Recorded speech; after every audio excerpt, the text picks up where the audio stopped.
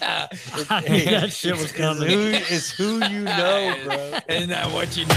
This I is knew From that the was Big coming. House to the Penthouse podcast. Stories of addiction and recovery. The lie is dead.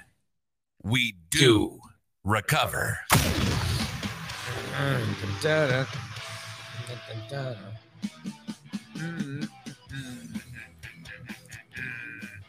What's going What's on, up? everybody? Welcome back What's to another up? episode of From the Big House To the Penthouse. Stories of addiction and recovery. Especially recovery, addiction and recovery. You're right.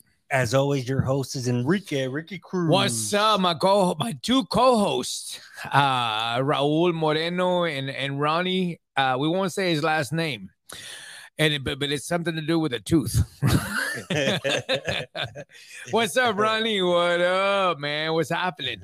Hey, man, thanks for having me once again. Hey, man. Well, this is your home, bro. This is your Absolutely. home. You're at home. Hey, you're part of the You good? you're don't part gotta of the get so dual close. team, man. I mean, we're a what do they call it? A triangle? I don't know what they call a triangle, but you Three know what I'm saying. amigos. Yeah, right on. Something like that.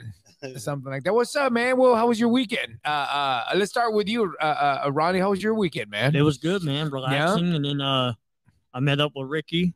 So that was eventful. That was an adventure. Yeah, it was. Yeah, we talked about it, and I'll be honest with you, man. I had to reschedule the time like 3 times. We started off.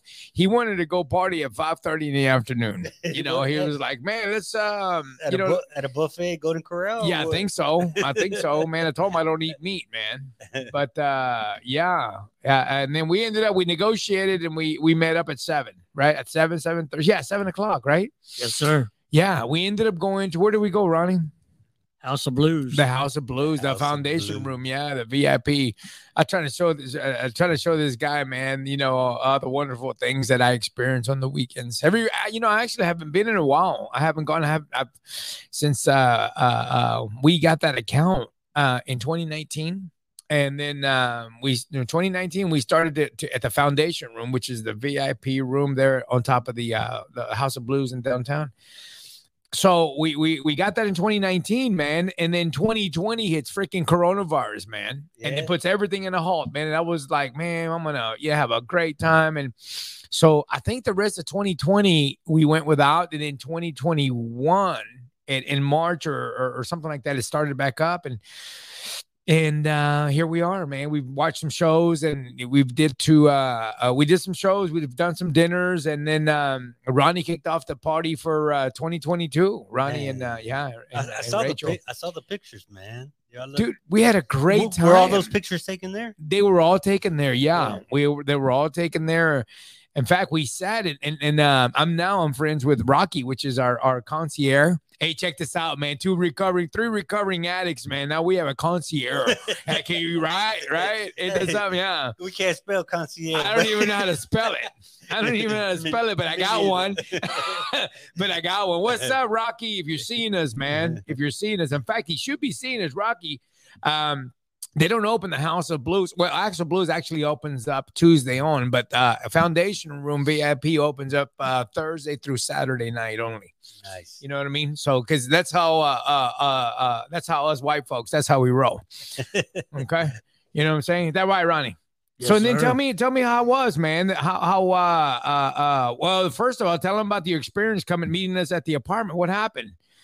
Oh, first of all, thank Okay. you again for having me. Hey, Thanks for making me a co-host. Uh-huh. And the lie is dead. We do recover. We do recover, yes. First and foremost. Mm-hmm. It was a good experience. I think it's good for people to get out of their comfort zones, Mm-hmm. Mm-hmm. which I don't like to do too much because I'm kind of like a strict person. So wait a minute. Do you don't like to get out much?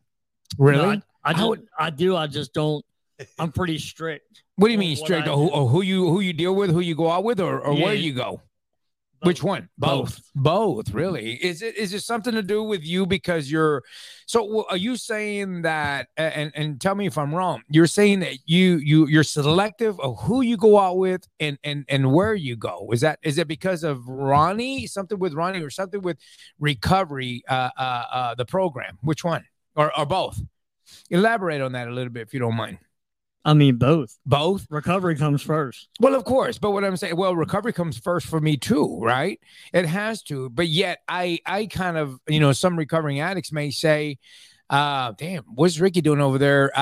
Sitting at a table and there's beers on the table on the other end, right? Yeah. It's not recommended. It's not recommended in the program. And some people, some old folks, what they call old timers may see some of my pictures and go, that cat's going to relapse. You know what I mean? It's just a matter of time.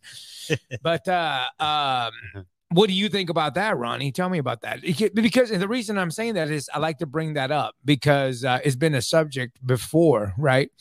On as we get some clean time together, and what happens, man, a lot of times when we get a little clean, we get confident, you know what I mean? And we get what's that word that we use in the program? We get complacent. Yeah, complacency in our recovery. Tell us your thought on it, Ronnie. And then I want to hear Raul.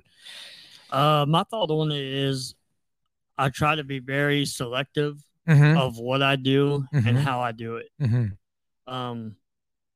It's very important. Well, dude, but let me ask you this, and I'm sorry to interrupt all the time, but I, when I was using drugs, I was kind of selective about that too. Is there a pattern there? Because I was selective on the people that I did drugs with. You know what I mean?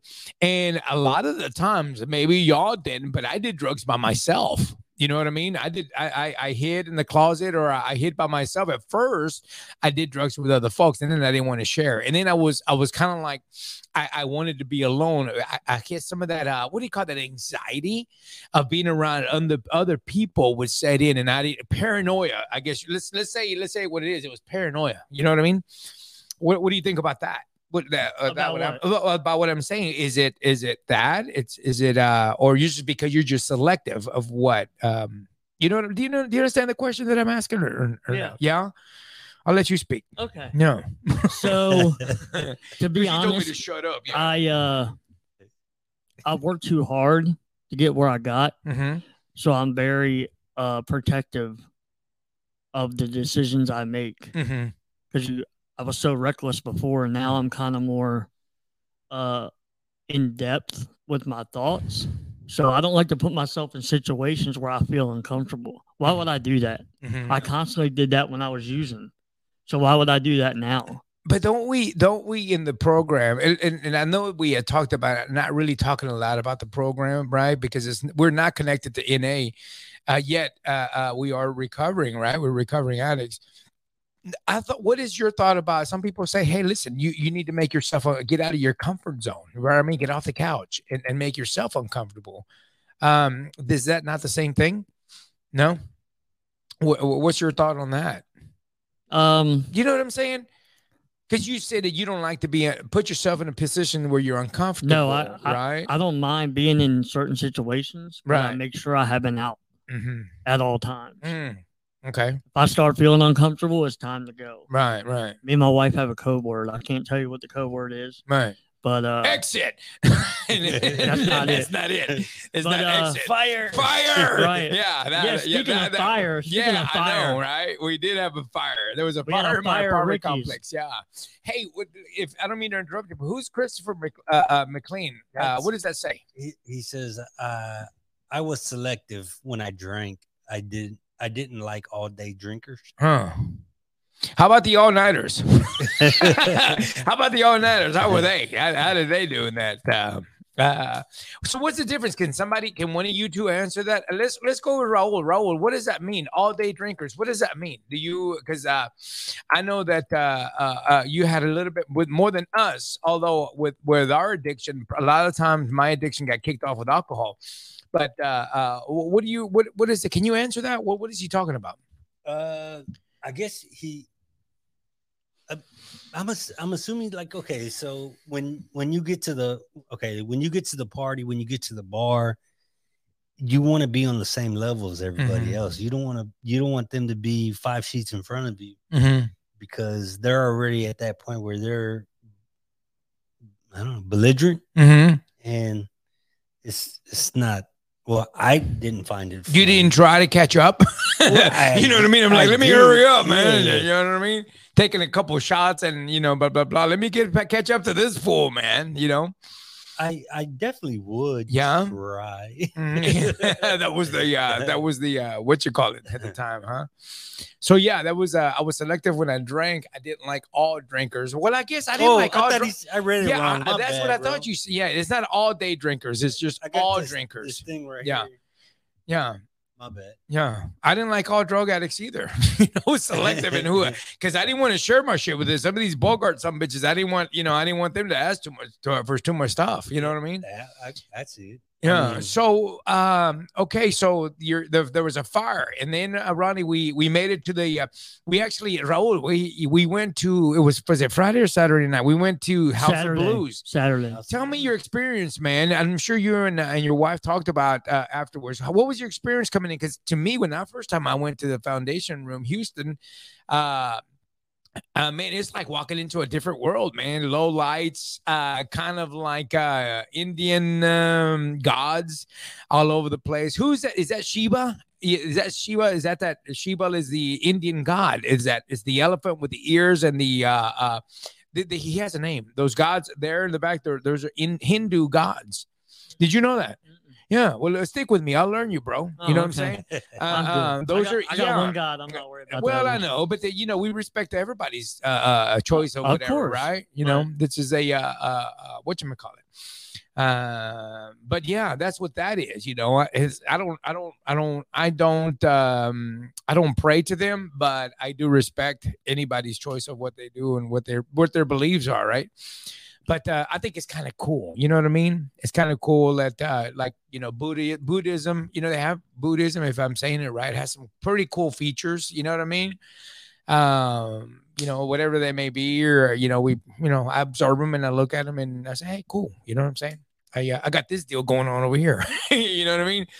But so anyway, you walk in and your wife walk in, and what was your thought about that, man? Was there any anxiety or any kind of, man, I got to leave or anything, or no? No, I mean, I've been in situations like that before. Oh yeah, in your 13 years of recovery. Well, yeah. I go to a restaurant; they sell alcohol in the restaurant. Oh, that's right. Yeah. So I mean, it really doesn't make me uncomfortable. But like I said, I always have an out.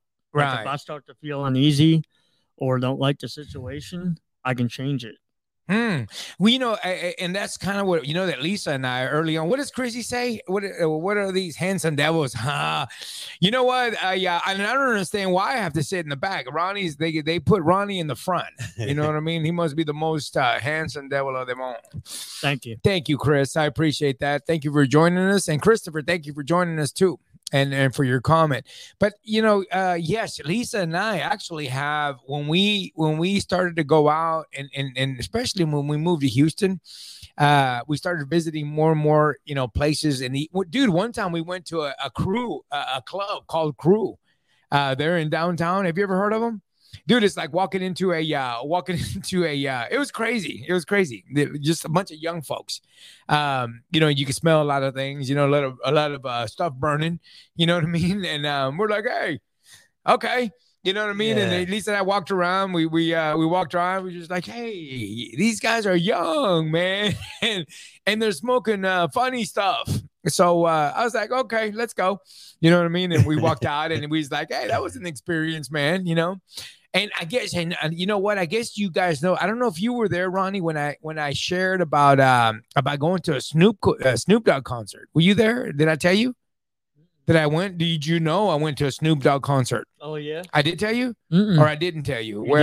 I didn't tell you. Well, I did, man. And there was a lot of pot being smoked. I mean, a lot. In fact, the pot that I used to be smelling back in the day when I smoked pot. Smelled a lot different than this pot for some reason, man. It was a potent shit. And you know what? I wasn't even worried. I wasn't worried about me relapsing or nothing like that. I really actually had a really good time. I had a really good time at a Snoop, but you know what I did? I did what I'm supposed to do. The next morning, that was a Saturday night. Sunday morning, I went to a meeting. And I talked about it. And somebody else shared about them going to Cat Stevens. Cat Stevens? Was that the old singer from Cat Williams? Cat Williams, right? Yes, Cat Williams. He's a comedian. Cat Williams, not Cat Stevens. Cat Stevens is the old 70s composer or songwriter from the soft rock 70s or some shit, right? Yeah, you're old. You're the one. Yeah, I'm old. That. Yeah, but okay, let's see. So yeah, they shared. So I opened the platform talking about that. I went to see a Snoop Dogg concert and my experience and then they shared about that, and we opened up the floor for that, and other people shared about situations kind of like that, and it was kind of cool, you know what I mean, because it took the worry away of me going, man, did I do something wrong, and you know what, maybe I should not go next time, and blah blah blah, but there's something weird that I never felt like using. I didn't feel like using. I was just like, instead I was like, you know what, man, hey, the other people, they want to smoke, they can smoke. And if they don't want to smoke, they don't. If people want to drink, they can drink. All I know today, Ronnie, is that I can't drink. I cannot smoke weed. I cannot change my way of feeling, right? Be it with drug, sex, alcohol. Well, drugs and, drugs is alcohol is a drug, sex, food, everything. I obsess over things, man. Maybe I worry about things. So I have to control my way of thinking, and a lot of times that's key. What does Rachel have to say? Can somebody, you read it, Ronnie? She's connected to you somehow. She said, Ricky, how do you feel about spending the majority of your time in places where people were using and doing things that you don't necessarily partake in anymore? Great question, and I guess I answered it a few minutes ago. I can go to an orgy and not. I'm joking. Why would you be there? I wouldn't participate. I think I would like to go watch. I'm sorry, my daughters were listening. No, that's not true. I was kidding. Let me see. I read that again. Ricky, how do you feel about spending a majority of your? Okay, can I underline spending the majority of your time in places where people are using and doing things that you don't necessarily participate? I wouldn't. Well, I don't spend the majority of my time. You know what I mean? I don't spend the majority of my time, so I wouldn't know. And I don't want to spend the majority of my time in those places. You know what I mean? Because the more time I would spend, the more time I think it would be, my mind would start telling me I get used to that. And that's going to be the norm for me. You know what I mean? So I don't think it would be safe for me. I think she says it because a lot, people that follow you through social media, they only see the parts that you post, and a lot of places that you post are concerts or concert vineyards. Is it vineyards? Yeah, venues. Restaurants. Things like that. I think that's why she was stated majority of your time. Well, but listen, I also post a lot of when I go to a when I think I post more about going to meetings and meeting up with. If people follow me, they're gonna see that with all due respect, Kenny, and we respect each other's last names for the anonymity. I meet on a regular basis, man. And some of the things that people don't see, and I guess I could be more vocal about it, is that every Sunday, and I've been doing this since I've been digging back into my program. I've been, look, Raul, the thing is, we get complacent, right? And all due respect to Rachel's question is that we all get complacent, whether it be on our diet, whether it be about, putting deodorant. Sometimes we don't, in the mornings, I don't put them on because I put it at night and blah, blah, blah, or vice versa. We get used to things. And so I got used to, yeah, I'll answer that one here in a second, Cindy. But so we get complacent. Now, I going on 11 years of recovery, right? There's been spots in my life where I just quit going to meetings. I'm talking about months. Yeah. But then you know what happens, man? That mindset, that setting goes in about, well, you know what, man? I'm not like them. You know what I mean? Yeah. I have, I look around and I'm like, well, no, man, you're pretty fucked up. I've never did shit like that. You know what I mean? No, I did shit worse. You know what I mean? When I really, really think about it. But see, and this is where the people in the program, the people that like Ronnie, You know, and I'm gonna tell you, and I don't know if I finished this deal, but Ronnie remembers, man, and this is why I appreciate Ronnie being in my life. I appreciate Raul being in my life. And Raul has said Raul and I have also had, just like Ronnie, we've had some intimate conversations, man. And I appreciate you guys being honest with me. And if y'all ever talk to me, when you ever ask me something, I'm gonna be honest with you. That's what we want. Well, you're right. And one time, and Ronnie remember, it was a couple years back. We were at a hamburger joint, man, and I never forget it because I felt like running him over with a car. Yep. But yeah, him, yes, because he told me some shit that I didn't really like, man. You know, I was like, I was expecting a different reaction as dudes, right? Yeah. And I didn't get it. And I was like, oh, what the fuck's wrong with him? But it wasn't. Do I look cute in these shorts? Yeah, something like that. You think these are low enough? Nothing like that. You think these are low enough? No, but I was, and that wasn't really a question. It was a comment of something. And he was like, dude, nah, man, you know what? That ain't cool.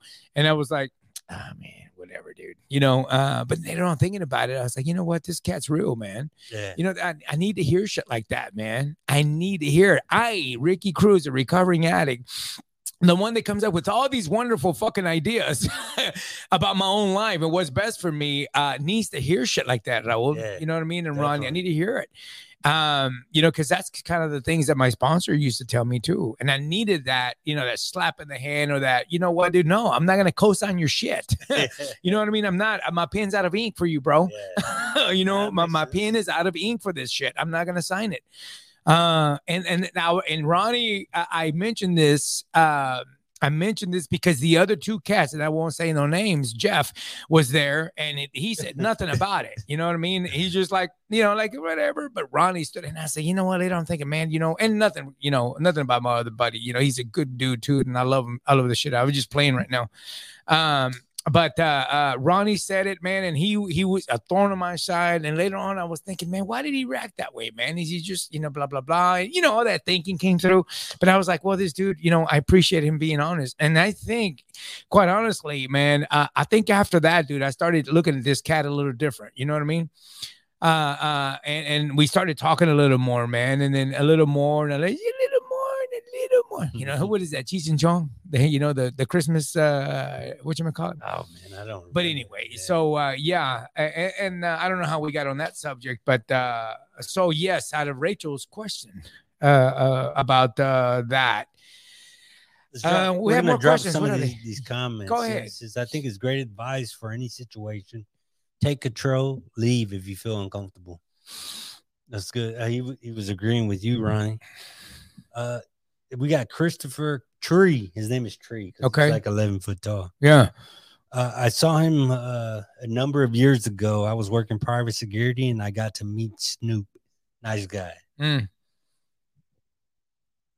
Son, that meeting was on Monday. I was there. Oh, well, talking about Ricky. Yeah. Okay. After it was Sunday. You're right. And that was Monday. You're right. Thank you for that, Rachel. It's putting me on blast. Ronnie, talk to your girl. And he just said her name. Yeah. We don't know her last name. I found that places I used to party at were boring after I quit. Well, no shit. Not me. And you know what? Not me. I bring the party. I bring the party to the place, man. I really do. I think so. I don't know. Maybe I don't. I like to have fun, dude. You know what? I don't know what it is about Ronnie that they say that, how am I going to have fun now that I don't drink? You know what I mean? All that bullshit. Dude, I'm having the time of my fucking life, dude. I mean, I'm experiencing now things today, Raul. Yeah. I'm feeling things. I'm seeing things, and I'm remembering the next day. We see it, man. What I'm saying, I know y'all see it, but what I'm saying is, like, in me, face, yeah. But you. Well, I mean, my own person, y'all, when I was partying, everybody remembered it too, but they remember a bunch of bullshit related to me because I left nothing but a bunch of bullshit behind, offending people and going to jail and getting attorneys and all that kind of bullshit, right? And I thought that was having fun, you know what I mean? But yeah, I mean, I'm having a great time, man. And when I hear somebody say, or I read these memes, which says, how am I going to have a good time now that I don't drink? I'm like, you fool. You know what I mean? I guess you just have to experience it, man. You have to experience it. You know, even today, sometimes I think to myself, I mean, I'm very lucky that I have a wonderful wife and I love her dearly. And check this, just that alone, Raul. I used to before, dude, about 10, 15 years ago, guys, I couldn't say in front of two other dudes that I love my wife so much. It was something that I just couldn't say it. It wasn't like a dude thing. You know what I mean? My dad would probably, if my dad would, or the men, you know, it would be like, what's wrong with this guy? You know what I mean? That's that old Mexican shit. That's that old Mexican shit. Yeah. That's what my sponsor said, dude. Is that, you know, with the machismo. Yeah. The machismo, you know what I mean? And my brother one of my brothers be doing that bullshit, he's pussy whooped. You know what I mean? Get the hell out of here. You know what I'm saying? We're men over here, you know. You know, like, and my wife, y'all heard me talk shit to her a few minutes ago, but she knows that I'm kidding. You know what I mean? I do it on purpose, you know, because I do that to her. She does that to me in front of her friends. It's just a thing that we have. People go, he's an asshole. Don't let him talk to you like that. But it's a thing that her and I have. You know what I mean? What about you, Ronnie? You say something. What's the question? He'll talk for like 15 minutes, and then he'll come back to the conversation like the 7 hours ago. From the first, and then he's like, "What do you think?" Okay, let's see. Well, answer some of some of those questions you got. What we got for her? Cindy said you post that sexy sassy mama of yours a lot. Yeah, I got to keep the other women off of me. You know what I'm saying? Yeah. Lisa says, you better tell those bitches that I'm a redhead and I like to fight. Lisa says. Yeah. Then we got Christopher. He said, numbers, the number of nights. What the name of the nightclub I saw Snoop at. Yeah. Oh, Numbers is the name of the club I saw Snoop at. Damn. Numbers, yeah. Yeah, that's over there off of Westheimer. Yeah. Old club Numbers. Yeah. Able to stay in the moment unclouded. Mm-hmm. I think that's what William is saying that he enjoys now. Right. Without drinking and whatever. I like that. Right. Man, it's a lot of things, man. We want to touch up on a couple of subjects, man. We want to talk a little bit about anonymity. Anonymity, that's a good question. And, how it affects us in our professional lives. And does it? Yeah. And does it? Who wants to go first? You want to go first, Raul? We ain't heard much from you. No. Ronnie, then you go ahead, man. Are you sure? I'm absolutely sure. I'm going to shut up for about 15 minutes.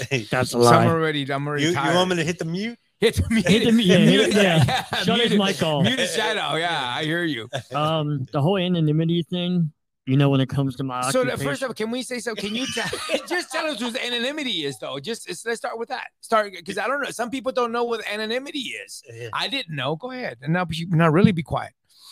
Anonymity is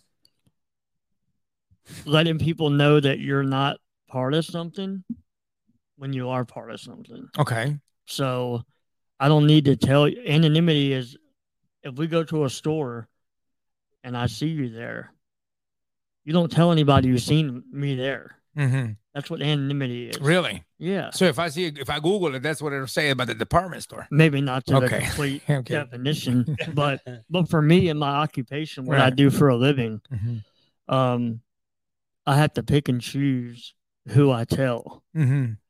Because you got a lot of people that are judgmental. Yeah. Even if it's 13 and a half years ago, they still place judgment on you and want to know. Because some families might be turned off by it. Well, I don't want this type of guy taking care of my family. No, that makes sense. You know, so I kind of pick and choose what I do and who I tell, but because really, if people knew what I really used to do, they wouldn't want to be around me. You know, society out there, they wouldn't want no parts of what we're. But what we're doing today is totally different. What are we doing today? We're living. Mm-hmm. I want to go back to what you said earlier.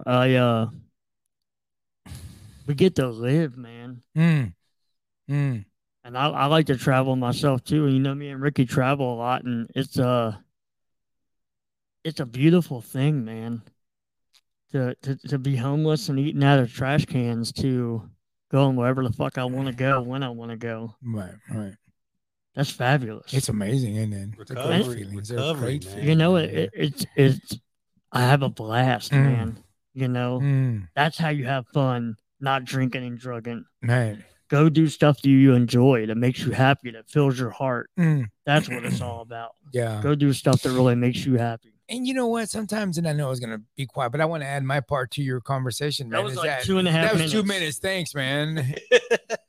I sometimes I feel a little awkward posting. You know, I'll post a lot when I go out of town. I post everything I do, man, everything. And sometimes I feel a little that people may think, well, you know, this guy, why is he posting so much? Is he showing off to what? No, dude, I want to let the world see. A lot of people know that I went under the ground. You know, I didn't hit the ground. I wasn't, you know, I didn't just hit rock bottom. I hit under the rock of the bottom. You know what I mean? And I like to, I'm just saying, man, I like to share all the wonderful things that are going on in my life, every bit of them, from flying airplanes. I mean, not flying them, but co-piloting them, you know, to, you know, whale watching, dude, you know what I mean? I was eating cherries in the Pacific Northwest, you know, while watching whales, you know what I mean? Lisa's like, what are you doing? I said, I stole these cherries and I brought them on the boat. You know what I mean? She's like, you're ridiculous. I said, I know. You know, okay, go ahead. Ronnie, read that question. Yeah, go ahead. So would y'all say that addiction is like the ring that keeps trying to draw you to use whatever your choice is, even when you are in recovery, like it is always drawing to that is in the back of your mind? I mean, addiction shows itself in many different forms. Yeah. You know, even after we get clean, I start being obsessive compulsive. That's an addiction. If I'm obsessing over something that I can't control. What's the difference between an addiction and a habit? Addiction is when you do something and even when you want to stop, you can't stop. That's addiction. Well, a habit is something you do over and over again. Right. You create a habit. You know what I mean? Addiction, in my opinion, addiction, man, I think that we're born with it. You know what I mean? Releasing your addiction, man, is that's why there's some of our literature says releasing that addiction all over again. You know what I mean? We obsess. Some of us obsess, you know, over things and releasing that obsession again. Now, creating habits, either good or bad, you know what I'm saying, is habits can be created, right? Addiction, I think, and some people may argue this, that addiction isn't a problem, you know what I mean, or isn't a mental problem. It's, you know, I don't know the studies or whatever. You're the statistics guy on that one, right? Hey, but I changed the subject. We didn't answer the question. Okay, what was the question? Misty had. She said, I'm sorry, I don't think okay, never mind. Should I read it again? So would y'all say that addiction is like the ring that keeps trying to draw you to use whatever your choice is, even when you are in recovery? Like, is it always a drawing to that is in the back of your mind? Do you understand that question? I think I kind of understand it. Wouldn't answer it, Ronnie? She says a ring, like the movie. Like the movie, The Ring. Okay, so I don't think it's always in the back of your mind. I think once you start your recovery process, sometimes you got to keep working it. Now, I'm going to tell you, there are certain situations that brings my addiction back. Now, I'm going to tell you, man, and this, I'll be the first one to say it, and maybe people won't say it, but to me, honestly, a lot of my addiction was connected to certain, you know, to sex. You know what I mean? It was, you know, so, and I know this is going to be weird. It's going to be whatever, but look, we're here to talk the truth, at least me. Okay.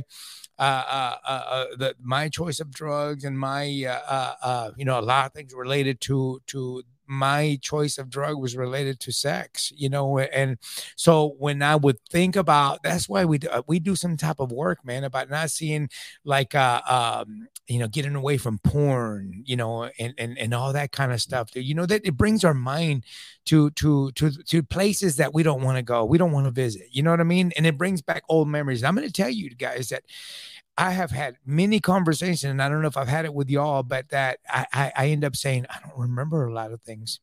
And I am so glad that I don't remember a lot of things, because somehow my mind has blocked them, and I am so blessed. In fact, I kind of don't even remember. I vaguely remember what my choice of drugs would make me feel like. You know what I mean? And even when I would probably think about what it would feel like, I play that tape forward and go, what it would feel like the next morning, of what it did to me. You know what I mean? We have another question. Yeah. Would you say that you replaced a bad addiction with a good one? Well, I'm running out of money from all these cars I'm buying, so I would say so. Look, man, that could be dangerous. Ronnie, answer that for us. Oh yeah, it can be real dangerous. In which way? Because you can just trade one addiction for another. Okay, well, give us an example. An example buying of good buying cars. Mm-hmm, okay. Okay. If you run out of money and you're obsessive compulsive about it, and you tell us about yours. No, let's not talk about mine. Let's talk about what you would your experience on what you would trade. What one of your addiction you would trade yours. I mean, do you collect? Do you buy? Do you?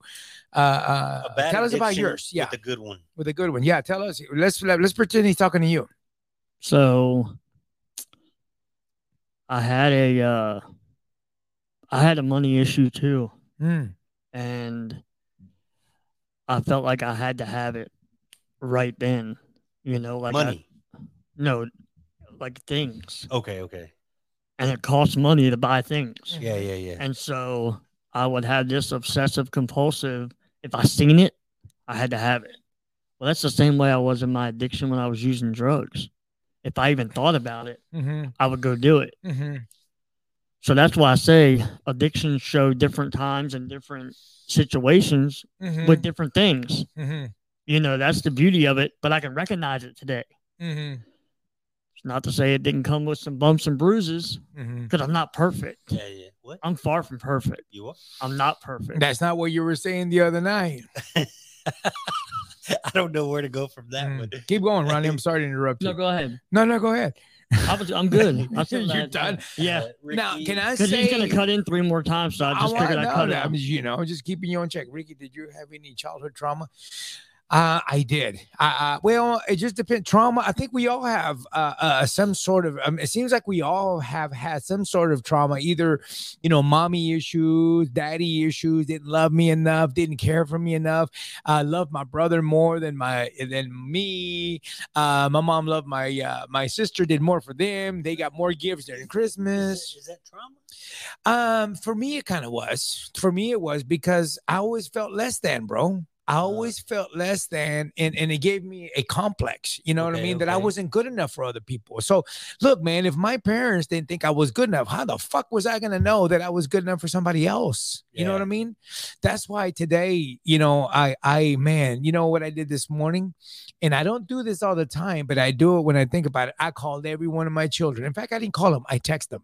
Yeah. I text, today, and I've been doing this almost, yesterday, I hadn't talked to my daughter in about a week, Megan, and I won't say her name, but I hadn't called her in about a week and a half. And then, I called her the other day. Actually, I texted her. She's like, "Oh, it's good to know I got a father," she says, right? And then I was like, "Oh, Mama, I'm so sorry. It's just, I'm just caught up, and I got caught up at work, and I know I've been taking a lot of time off and stuff, but this week I'm a man short. I've got one of my service advisors up in the front. He's on vacation, so I'm stepping in, right?" So I just said, "Look, I'm very, very sorry, but look, here I am today, right? I'm calling and I'm texting, and I love you so much. And look, give me a chance. I'm sorry, and I'll come see you this weekend. And in fact, I'll pick up one of the boys because she is pregnant, and I'm going to try to give you a hand." I said, "I'm not going to make any promises, because if I make a promise today, Raul, I have to keep it." So I told her, I say very well, "I'm not going to make any promises, but I'm going to try." So I did that. I'm making those good habits today. I text every one of my kids, and they all responded. And then, man, I felt so good. I felt so good about myself as a father. So, dude, I try to do these things, making these good habits You know what I mean? Yeah. I'm creating these good habits to get my life together, you know, to keep going. I'm also, and I think I told you, I'm not sure if I told you, but I'm using a calendar now. Did I tell y'all? I'm so proud of myself. I told my therapist on Friday, I said, check this out, man. I pulled out my phone and I go, check it out. He goes, yeah, it's a calendar. I was like, yeah, but check it out, man. And look at all the colors, man. I've got every day. There's like 6 different colors because everybody that I'm going to have an appointment that I need to call back or I have lunch, blah, blah, blah. It's on my calendar and it gives me, I give myself 3 hours notice and then an hour before that. And dude, I'm on top of my shit. Good, oh my God. In fact, I'm so much on top of my shit that Kenny and I were supposed to meet for lunch today. I mean, for coffee. It's our regular Wednesday coffee, Kenny and I. But he called me yesterday. He says, "Hey man, I'm over here at the coffee, man. I guess you're not gonna be able to make it." Trip, man. I said, "Oh man, I'm on my way." He goes, "No, don't worry about it, man. You know, we forget." When I get there, I said, "No, wait for me. And I'll make it to Starbucks, and we had our coffee and all that. And I'm looking at I pull my calendar up. All of a sudden, my thing comes up and says, "Coffee with Kenny tomorrow." I'm like, "Kenny, man, you're a day early, dude." You know what I mean? He was a day early. It wasn't me. It was him. I said, "Look at my calendar, man. Every Wednesday for the last month and a half." Anyway, yeah. Well, what about you, Ronnie? Yeah. Did you have any childhood traumas that you feel like affected you in any way? Oh, absolutely. Yeah, I had a couple of things that happened. You want me to go in depth? Yeah, if you like. My sister died at 6 years old, so that was pretty traumatic. How old were you?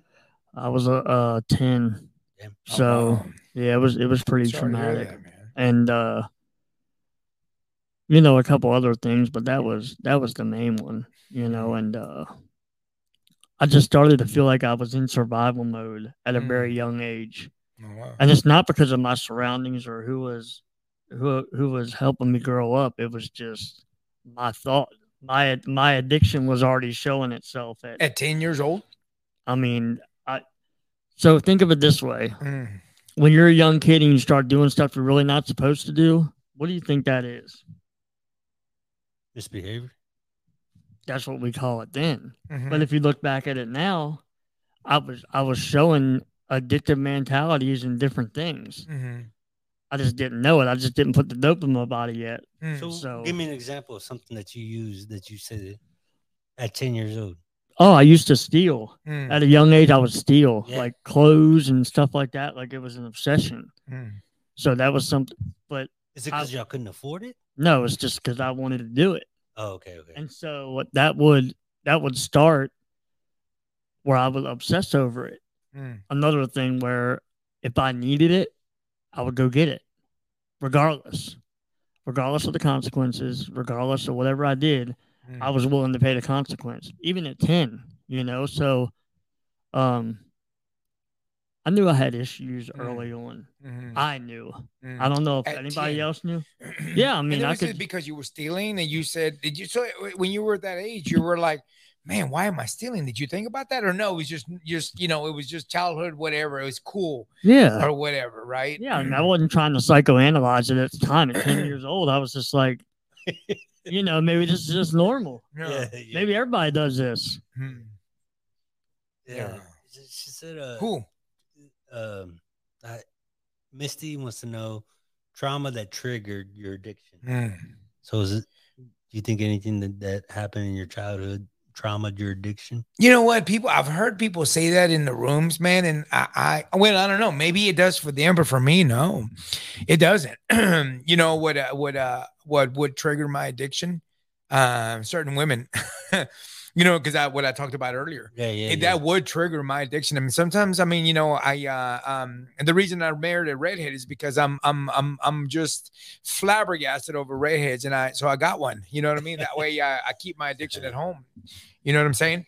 So yeah, you know, now I'm gonna tell you, man, that early on, you know, I'm going to tell you when I thought I had a problem. I know he was talking about stealing at 10 years old, and I'm sorry to, you know, to hear about your sister, Ronnie, you know, and it's I'm sure it's a heavy thing for you to deal with at that age, But to me, dude, you know what? And I don't know if I ever mentioned this in on the podcast, but I remember being a teenager, man, maybe 15, 16, maybe a little older, 18, dude, that I would drink.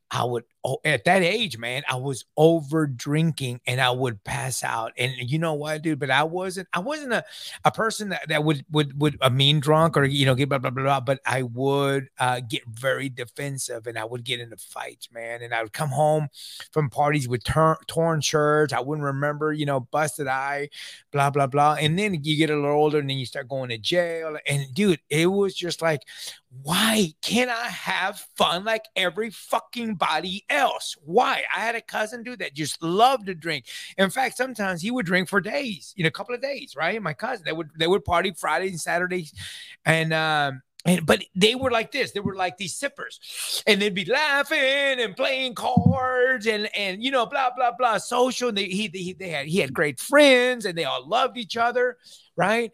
And me, no, man. And in fact, I don't even think they like me around them. You know what I mean? Because I always came up with some bullshit. Somebody would offend me, and it was it was going to be a fight or whatever, right?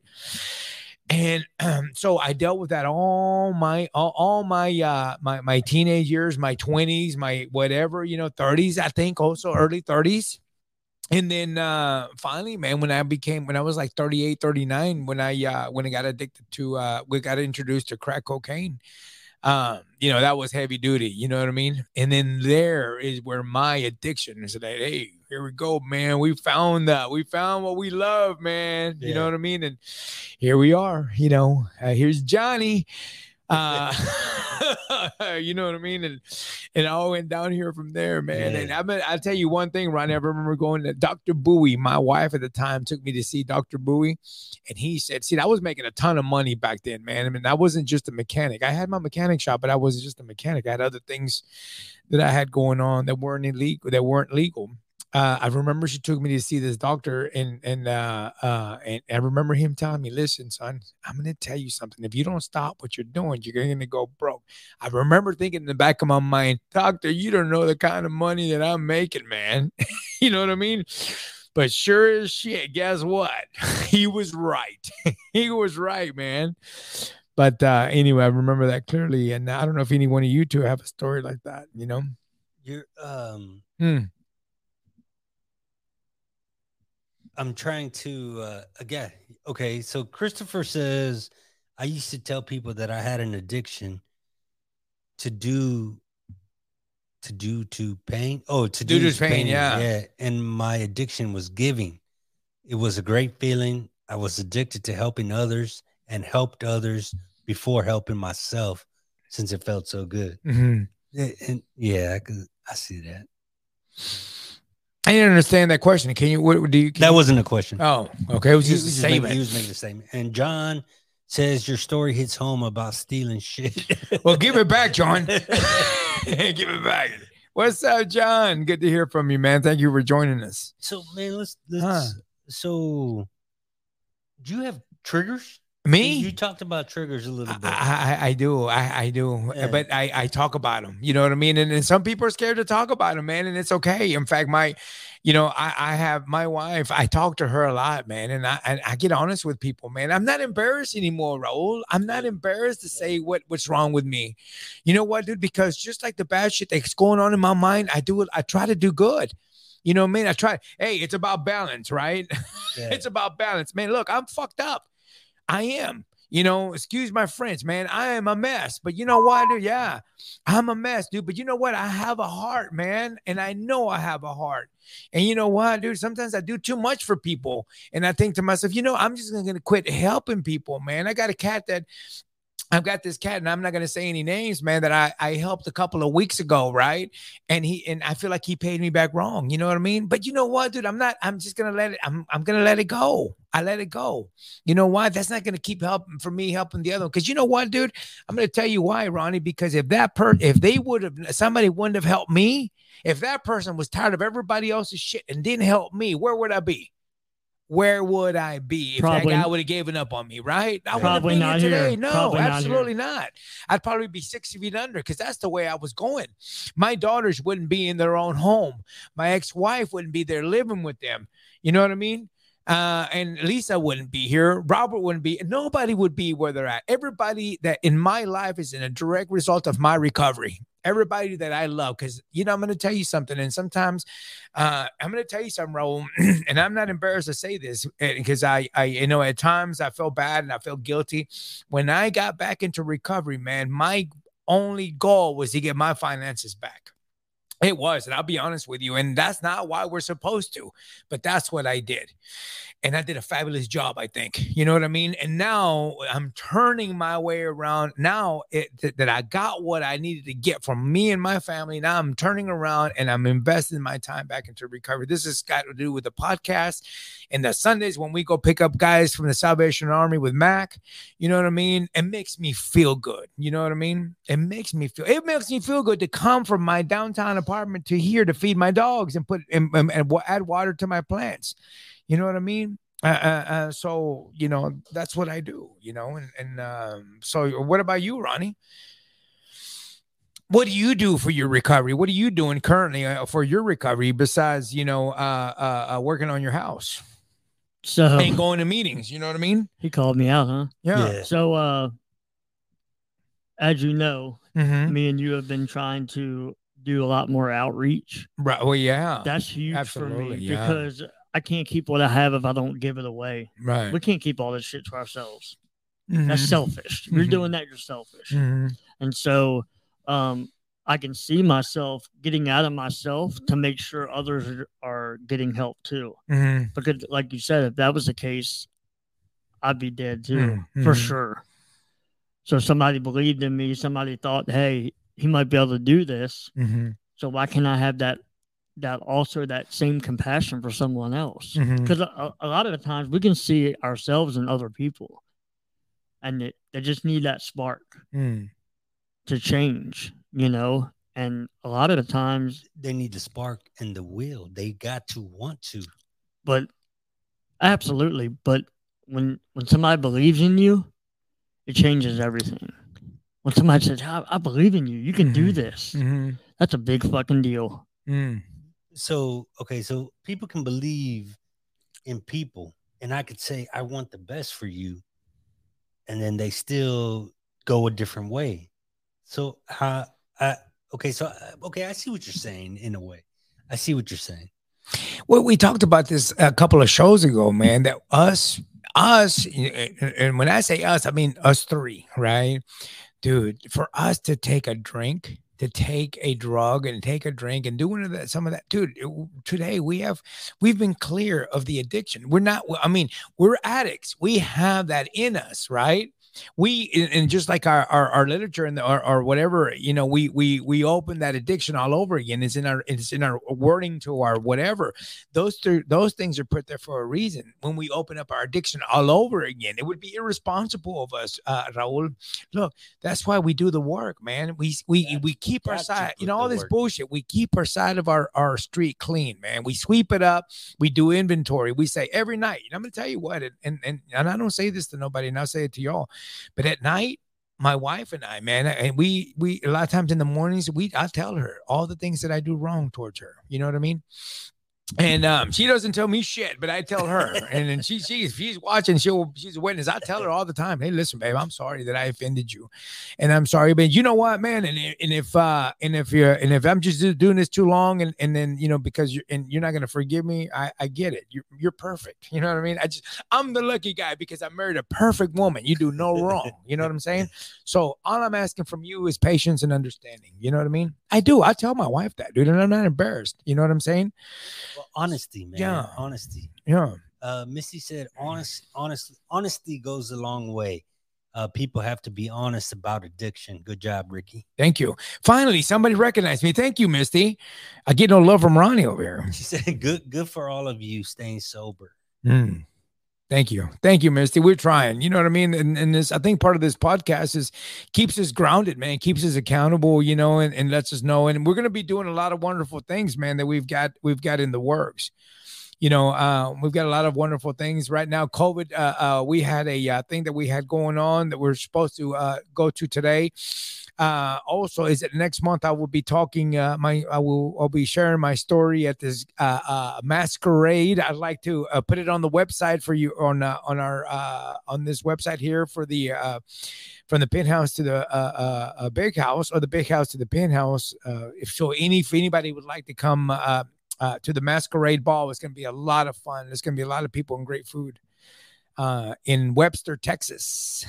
I think it's in October, right? I think so. We'll put the dates on there, man. So for anybody, it's going to be a lot of fun, man. It's going to be exciting. Some people are going to newscast and all that's going to be there. So Missy says you can believe in someone, however, they are the ones that have to believe in themselves and do the work. Go ahead, Ronnie. No, go ahead. No, you go ahead. Go ahead, Ronnie. Answer that. Well, no. I agree. What was the question again? She said that you can believe in somebody, but that individual is going to have to want to do the work. Yeah, they got to do the footwork. Yeah, you have to do the footwork. And I can't sit here and say, Ricky, I want you to get clean, and just because I say that, he gets clean. Right. Dude, but does anybody understand that this is very hard though, too, man? I mean, it's not that easy. What, addiction? No, well, getting clean, clean and staying. No, getting clean and staying clean, man. Yeah. You know, every time something happens, you know, I hear some people come into the group, or come into the meetings talking about, I can't pay my light bill. I think I'm gonna go use over it. You know, in my opinion, and maybe I'm wrong, and I don't want to offend nobody. I think that's a bunch of bullshit. You know what I mean? I do, and I'm sorry. And if you don't like it, you know, fuck it, call somebody. I don't know, but me, I think so. Now I'm going to tell you something. For me, is that if I would argue with my mom, you know, that would make me something that would really hurt me inside. I'd be like, you know what, man, forget all this shit. You know what? Nobody loves me. Mom, you never from the beginning never loved me anyway. You love my brother more. You know what? Fuck it. I done lost it all. I don't have my children. I lost my children. My ex-wife divorced me. What the fuck do I have to lose, right? Do you understand what I'm saying? Do you feel me? Dude, I would be easy. What would be the easy thing to do? To forget all about it. Just take that hit, man. Drink a beer, right? Because that's what we're used to. That's what we're used to. When somebody passes away, what's the first thing they do when they bring food? They bring alcohol, right? We talk about how great this person was and blah, blah, blah, right? When somebody's born, same thing, right? A christening, what do? Food and beer, and you celebrate, right? Everything that we do when we mourn, or they drink. And you get high on some places. And when somebody's born, you know, every situation, it's just like, I'm tired also too. Every time that one of my family members wants to celebrate, we got to go eat. You know what I mean? The first time, let's go eat. Everybody wants to eat. I'm trying to lose weight. Everybody wants to eat. That's my struggle today. Go ahead, Ron. So I got a question for y'all. Go ahead. So let's segue into what you were saying about, let's go to reservations. Is there any things that have happened since y'all have got clean, reservation wise? Like if you said, if this happens, I'm going back out, I'm going to start using again. Have there been? Oh man, good question. I've had multiple things happen in my early recovery. You know, for me, it was my stepdad passing away from cancer, you know, and I told myself, I said, you know, if something happens to him, I'm going back out. Really? You actually said that to yourself? How long ago was this? That's when I was in my first year of recovery. Oh, okay. You were early in recovery. But were you still looking for reasons to go back out? No, I wasn't. Isn't that a reservation? Or no? What is a reservation? A reservation is just saying if something's going to happen, I'm going to use that as an excuse to go do what I want to do. So an excuse. That's what I'm saying. But the beauty of it is I didn't fucking do it. Yeah. But you got the heart, the what did they say? Ganas? The will, the will, You got the want to, and you I mean, even you got 13 years in right now. But at the time he was only a year clean. I didn't have a year clean. I think I had 9 months. Okay. But you think about it now, he's got 13 years and he's still doing the work. But okay, now let's after recently, have you had any reservations recent? When I say recently, in the last 5 years. 5 years, and hopefully Rachel's not listening. No, none. I got it too fucking good. Yeah. Why the fuck would I? You're being honest. You're being honest with me, with us. Yeah. If I wasn't being honest, I wouldn't be sitting here. Right on. Okay. Well, I'm just saying. I mean, and I'm not trying to offend nobody, but I'm just saying, hey, there has been nothing. Because I'm gonna tell you what, dude. Hell, it hasn't been that long ago that I thought about that. You know what? I thought about it. Would I do it? Probably not. But I thought about it. I'm gonna tell you what. You want me to tell you? Hold on. Let me ask you a question. Oh, sure. Go ahead. I like this me asking the question type of thing. That's okay. Did you have a reservation when your dad passed? No. No. No. Okay. Mm-mm. I don't mean to bring that up as a no. thing. That's good. I'm going to tell you what I did when I wanted to take my life. That I did. That wasn't a reservation to use, but I felt I was hurting so much that I wanted to take. In fact, I was Sunday, the Sunday my dad passed away. I left church.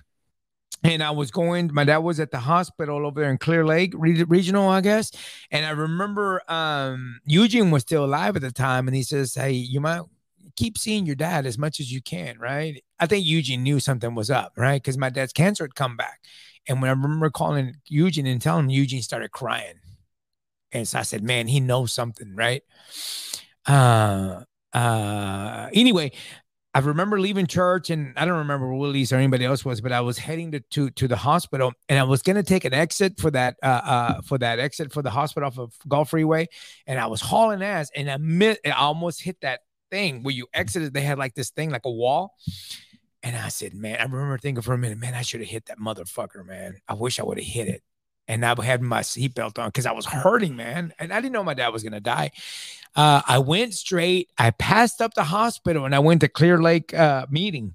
I went there and it just so happens that I wasn't going to share, man. I cried what I shared. I was hurting, man. I was like, my dad's in the hospital and he's got cancer, man. And blah, blah, blah, blah, blah, blah, blah, man. And, this one girl shared, man, she's a nurse.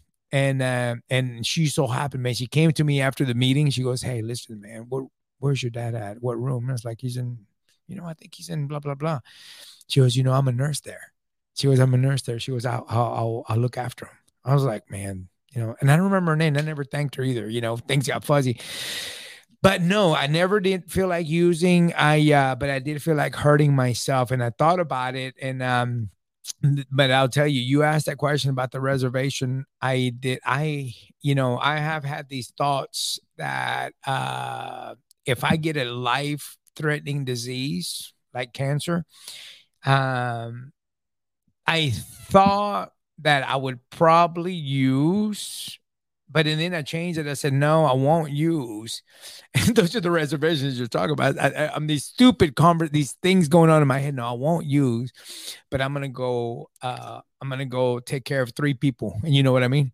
I'm going to take care of these 3 people and I'm going to take them with me. You know what I'm saying? Yeah. You know what I'm saying? Yeah. And that's still on the table, actually. To be quite honest with you, let's not say that. We want. Well, I'm not saying any names, but Hey, the good thing about all this is when you flip the reservation. For me, like my stepdad did pass away from cancer, and I just got my 1-year chip, and I put it in his casket. Wow! I flipped the reservation. Like the thing that I said I would do. He said, I'm sorry. He said, the 3 people, were you going to take them to dinner? Yeah. Probably not. Yeah. But that's the beauty of it. Take them to dinner, yeah. That's the beauty of it, man. And so did anybody tell you to put that in the casket, or you just did it on your own? No, I did it on my own because he was one of the first people that believed in me. Yeah. And thought I could really do this. Even after 7 rehabs and being homeless multiple places. I mean, like, that's why I said when somebody believes in you, you use it as motivation. Okay, that I agree with. I agree. Somebody believes in you, use it as motivation, but you have to put the work in. Absolutely. You have to want it. Dude, you know what? That nobody believed in me. Yeah? Nope, none of my family members, nobody believed in me. You know who believed in me? My sponsor. Nobody else. Yeah. Nobody else. Dude, I went there, man. I mean, when they say I went there, I went there. You know what I mean? When he first came in, I was like, this motherfucker ain't gonna last long at all. He's out of here. Dude, it was just like, I mean, I didn't do this on my own. If I would have never met my sponsor, man, I wouldn't have been here. He's the only one that believed in me, man. You know, it changed everything. It changed everything for me, man. Exactly. He changed everything for me. It's, you know, he was amazing, man. He was an amazing friend. He was, doggone it, man. He got me through my relationship with my mom, fixed the relationship, or even things that I use today. The reason that I visit my mom today, and I love her dearly, but I can't stand being around her. The reason that I have a relationship with my mom and I forgive her, because sometimes she still offends me, and I don't think I offended her. Maybe I do. I don't know. You'd have to ask, we'd have to bring her to the show, right? And then we might even bring her to the show. You offend her? I don't think I offend her. I'm gonna speak on your mom's. Yeah. Yes. Yeah, you probably I do offend offend her. her. Yeah. Oh yeah, for sure. Yeah. But We'll answer for you, Mama Cruz. know, yeah. Mama Come Cruz, to we her got you. defense. Come We to got her you, Mama defense. Cruz. But, you know, really, dude, the reason that I still go and I humble myself and I go with my as they say in Spanish, I don't know if they say it in English, but when you put your tail between your legs, right? Right? Do they say that in English too? Is that a saying? When you put your tail between your legs, like a dog, right? You're like, okay. I do that for my mom, even though I know she's wrong. I still go and I forgive her for her being wrong. You know what I mean? And I go and I sit there like I did this morning. I went and sat down with her for 30 minutes and I've had enough. And then I left. But I still go. Christopher said, take them to dinner at Hell's Kitchen. Hell yeah. You know, I'm going to be honest, man. Since I started my recovery, I never thought about going back. I haven't, because I love my life now, man. Mm-hmm. I love the people. I love the person I've become. I love everything that I'm doing. I'm standing for something, and I feel like I can represent the veteran community in a sober way. Let's give a shout out to Raul. I did this a couple weeks ago. What'd you do? Raul does a lot for the community, man. Of course he doesn't just do this podcast. He's very entrenched in the veterans, not only recovery, but just helping them with the process of trying to get back into civilian life also. So man, we try. Raul is not a one-trick pony. Let's just put that out there right now. He is not a one-trick pony. Yeah, so shout out to Raul, and thank you for everything that you do, man. We really appreciate it. Oh yeah. No, absolutely. Raul's the real deal, man. He's he in fact, I haven't seen you out and about here lately with your but usually you and I see you out in the promoting your out, at events. I haven't seen you in a while. Is it too fucking hot? Come on, man. Come on, God, man. Get the fuck out of here. Man, you too? Shit. I don't even want to get in the car.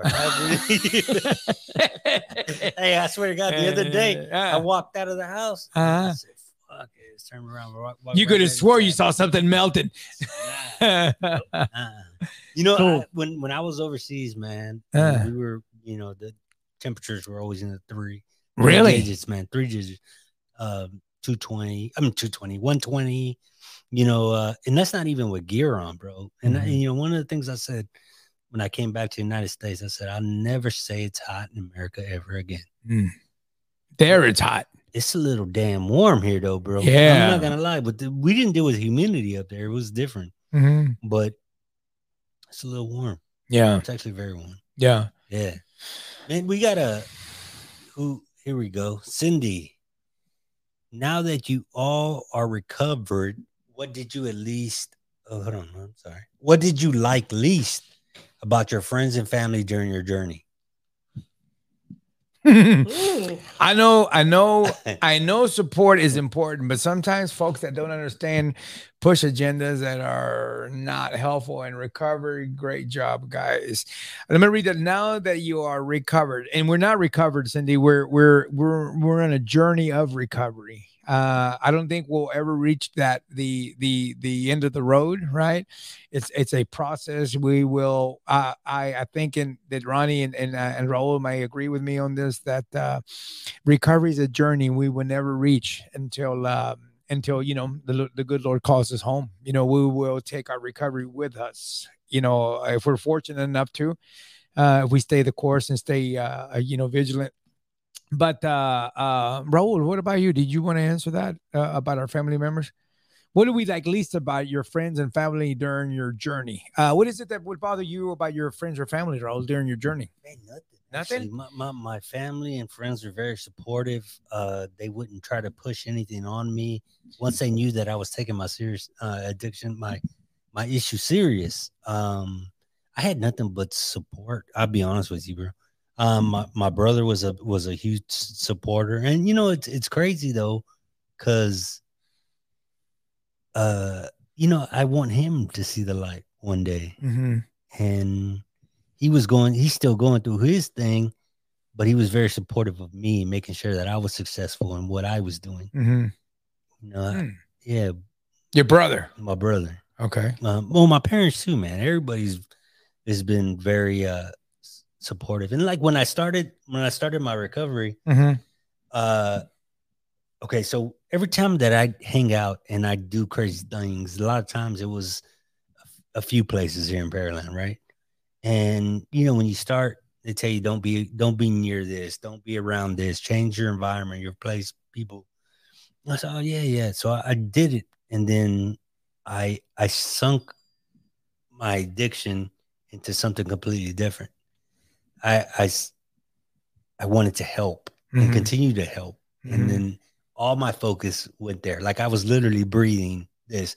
I'd get a particular location like 7 a.m. I'd stay there till like 10 or 11 at night, just because I wanted to help this place succeed. You know what I mean? Yeah. And it was during COVID and things like that. I think that was a lot of my savior right there, man. Like I pushed myself to want to, but I didn't that's have, cool, man. My That's friends and family were supportive, man. That's good. That's good stuff. I know support is important, but sometimes folks that don't understand push agenda. Oh, okay. What about you?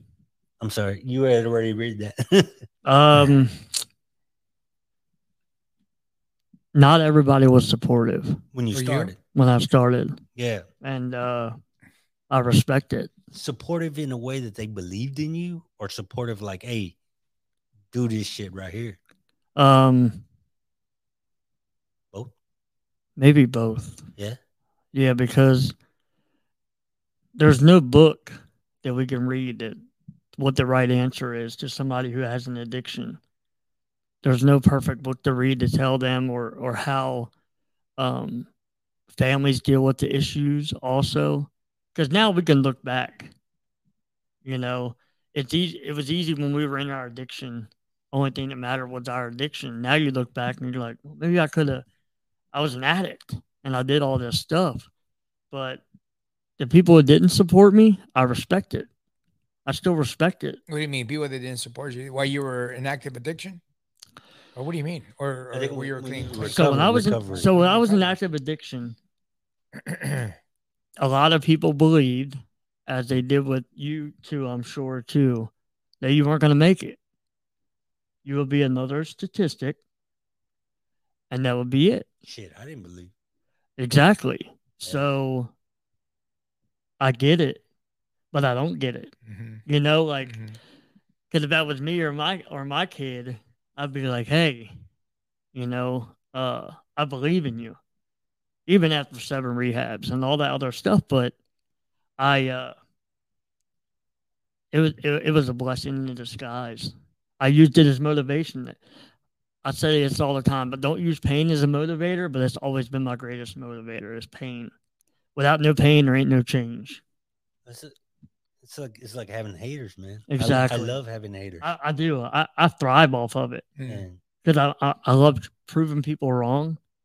Because you know when you're smoking rock in the closet and you're doing stuff you're not supposed to do, and I'm shooting up, it's real easy to say, hey, he's a lost cause. It's over. Yeah. But then you come out of all that shit, and then the people that didn't believe, they got to sit back and be like, what the fuck? I expected him to die. You know, when you don't and you come out the other side, it's beautiful. Not only for them, but for us. Yeah. Definitely. You know, because I tell Ricky all the time, you ain't got to love it, but you damn sure got to fucking respect it. And I stand by that. Ricky? I know you got. He is lost for words. I cannot believe this. This is the first time I gotta check. Is this in history. Y'all muted me, man. You cut his mic off. I don't think his mic was plugged in. Damn, what was that question? Damn, Cindy, what you asked shit like that for, man? What was that question again? That was a good question. Yeah, that was a good question. She says, now that you are, okay, sorry. Now that you all are recovered, I guess, yeah. What did you at least about your, what did you like least about your friends and family during your journey? Well, you know, what I like least about my journey in the beginning, Cindy, was that people, my family didn't think I was going to get it. Hell, the people that I had just met didn't think I was going to get it. You know what I mean? The people in my life that knew me, that, I mean, my family members, they didn't think I was going to get it. They thought I was lost cause. I remember, dude, I remember feeling so alone. You know, I remember feeling so alone, and I had family. You know, my sister, she tried to help me as much as she could. You know, so I have this utmost respect and love for my sister. I love my brothers too. But my sister, man, she tried the best as she could, man. And my mom and dad didn't understand. They're still like, I think they were still like, hey, why don't you just stop? Whatever it is. See, they didn't know what I was doing. They didn't know that I was smoking rock, right? And I don't even know if they knew I was also snorting cocaine, a shitload of it, right? I think they knew some kind of a drug. They thought it was marijuana, right? But when I started to get clean, nobody believed that I was going to make it, that I would not make it. I don't think anybody knew I was going to die. Right. I don't think that didn't cross their mind. It's just, look, you're losing yourself. I was becoming this different person when I was, you know, walking into rooms and I'm walking into rooms. Right. And I'm renting halls and I'm closing restaurants and making shit happen. I get, my addiction takes me to where I'm homeless.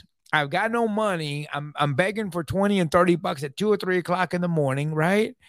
My lights are off at my 2.5 story brick house. You know what I mean? All of a sudden my cars are being sold, and my ex-wife is telling my mom all these stories of things are going on at the house. Right. And everybody's going, what's going on, man? So you know what, man, I'm going to tell you something, man. My dad always believed in the person that I was. I'm going to tell you, man, my dad always believed in the person that I am today. The person that I am today. And I'm going to be honest with you, man. And I know this sounds corny, but a lot of the things that I do today, my career, is because I want my dad to be proud of me. I want my dad to be proud of me. Yeah. I am not really sure where my dad is spiritually.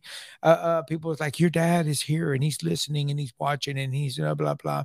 And I'm just like, okay, thanks. You know, I'm not quite sure I believe it. Right. But I just want to be left there. Right. I don't want nobody to try to convince me otherwise. I have my, you know, hopefully my dad is watching it now. Man, I do everything I do because all my life I wanted my dad's approval. I wanted to make him fucking proud. And he was always disappointed in me. He would be very proud of me because I would make these great deals. I was like the Mexican fucking Donald Trump, man. I'd make these great fucking deals, man.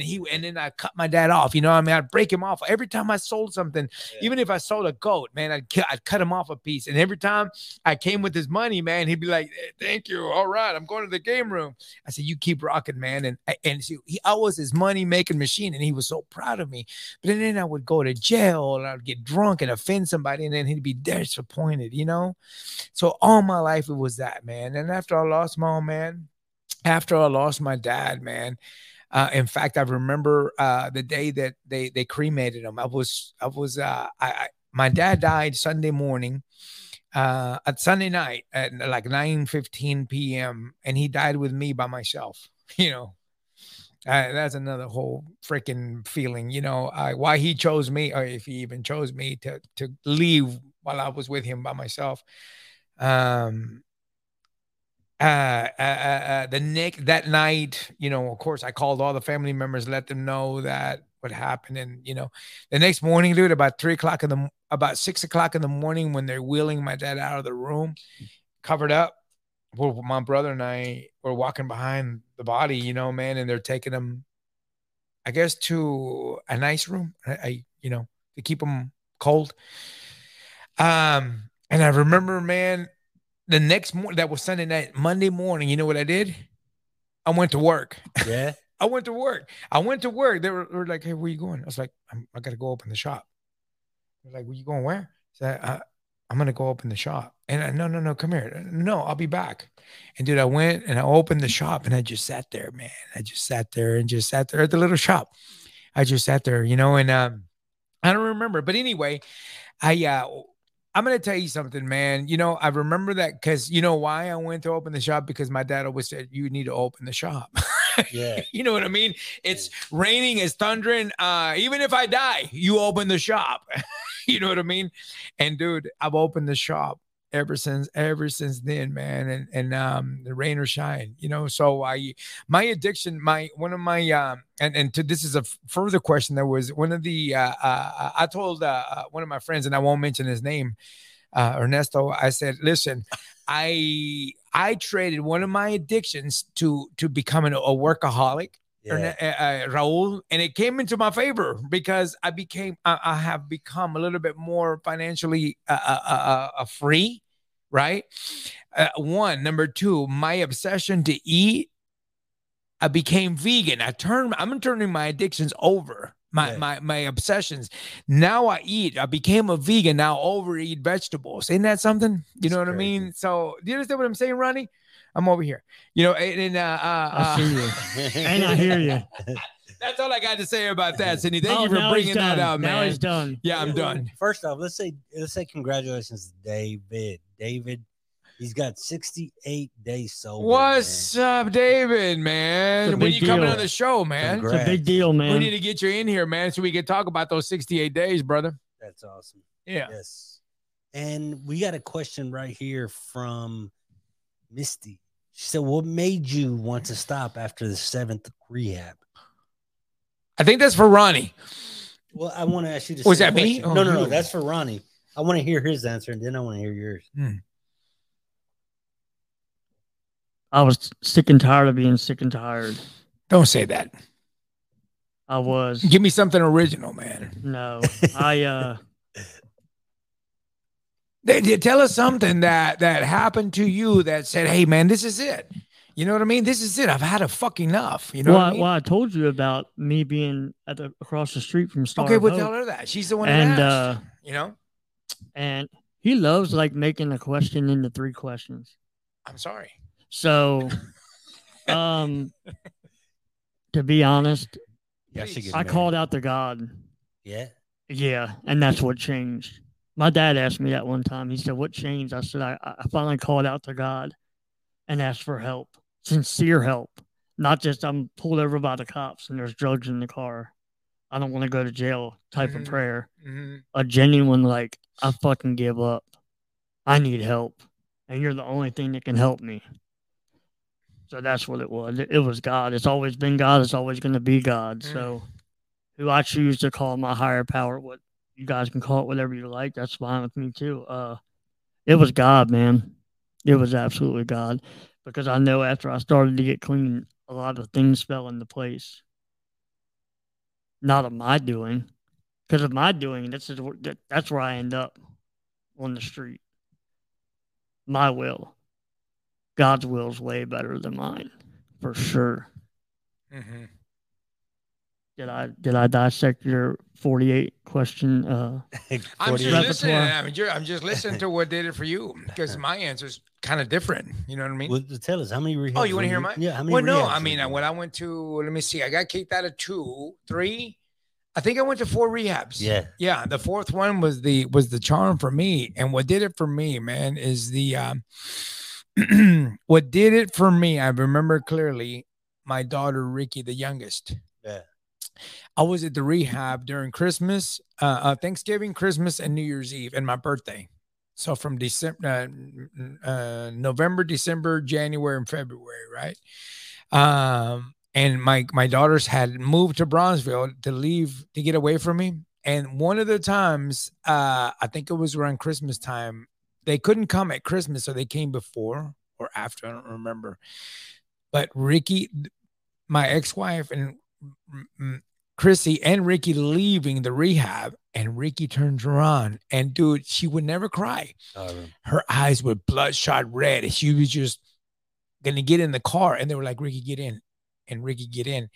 And I'm looking at her, she's looking at me, and her fucking eyes are bloodshot red, and I'm like, "This is it, man. This is it." And dude, that I made a decision right there and then. I made a decision that I was not gonna be away from my children. That's the first time. The second time was because there was other times that I wanted to give up, right? I mean, not in rehab, because in there I was in a controlled environment. I was safe, so I felt good.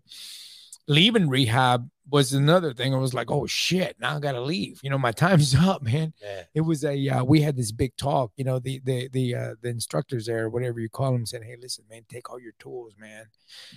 Take your tools, don't leave them at the door. And they went through all this bullshit, you know. And but you know, another time was that when I said I have to get this, I used to have to go visit my daughters at in a safe home in Angleton. You know what I mean? And going there, dude, going there and going, I have to go see my children that belong to me, that used to sleep under my roof, and they're mine. Why do I have to go ask you permission? You know what I mean? And dude, I was like, how long is this gonna last? And my sponsor, man, is, look, man, you just got to show them that you're gonna get your shit together, right? Just, it won't last long. Just be cool, right? And just keep doing the deal, keep doing what you're doing, and that mentoring. That, hey, man, you're a bad motherfucker. Don't worry about it, man. Yeah. You show them who you're made out of, you know. And here we are, man. Boom! It's just like a drop of a fucking hat. It seemed like that was just 3 years ago or last year. And here we are, man. And you know, so it's been a there. I mean, that for me, yeah, you know, man, that for me, it did it. You know, my children, especially Ricky. I mean, all my children, but especially her. Right. I'm going to say this one more thing. And Robert called me the other day. I'm going to tell you the last amount of money that I ran out, the last money that I had before I went to the last rehab. Robert wanted a guitar because he wanted to play. He had when I had money. Before the money ran out, I got him an instructor to play guitar, teach him how to play guitar. And I bought this one guitar for him, a Gibson.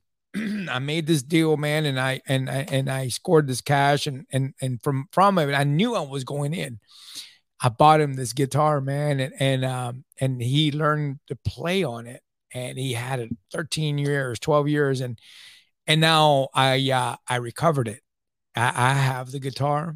And it's going on my wall, but I remember this is the guitar. It's in my office, and that guitar, he tried to get it back, and I said, "No, man, I'm sorry, you can't have it back." He gave it to me. He tried to get it back yesterday. I said, "I'm sorry, you can't." It's going on my wall, and it's very important to me because it's something that I did, even though I was using when I bought it. Yeah, that makes. Christopher said tonight's show is called The 3 R's of Addiction. Ronnie, Raul, and Ricky. Damn, we got to make a shirt about that. No shit. You didn't get it. You the even 3 read R's, that, right? I was like, damn, what the hell is he talking about? That's pretty good. Thanks, buddy. Yeah, right. We appreciate it. Absolutely. Fucking tree. Right on. Yeah. Oh man, that's this. Holy crap, we're going in an hour and a half. Damn, yeah, Ronnie, you can talk. Oh shit. Ricky talks a lot. Let's see. I got the time. Right oh man, we started late too. No. Raul's got about 8 minutes of talking. Ronnie's got 7.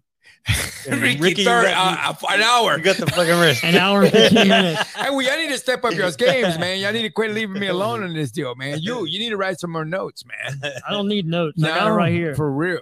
Yeah. Man.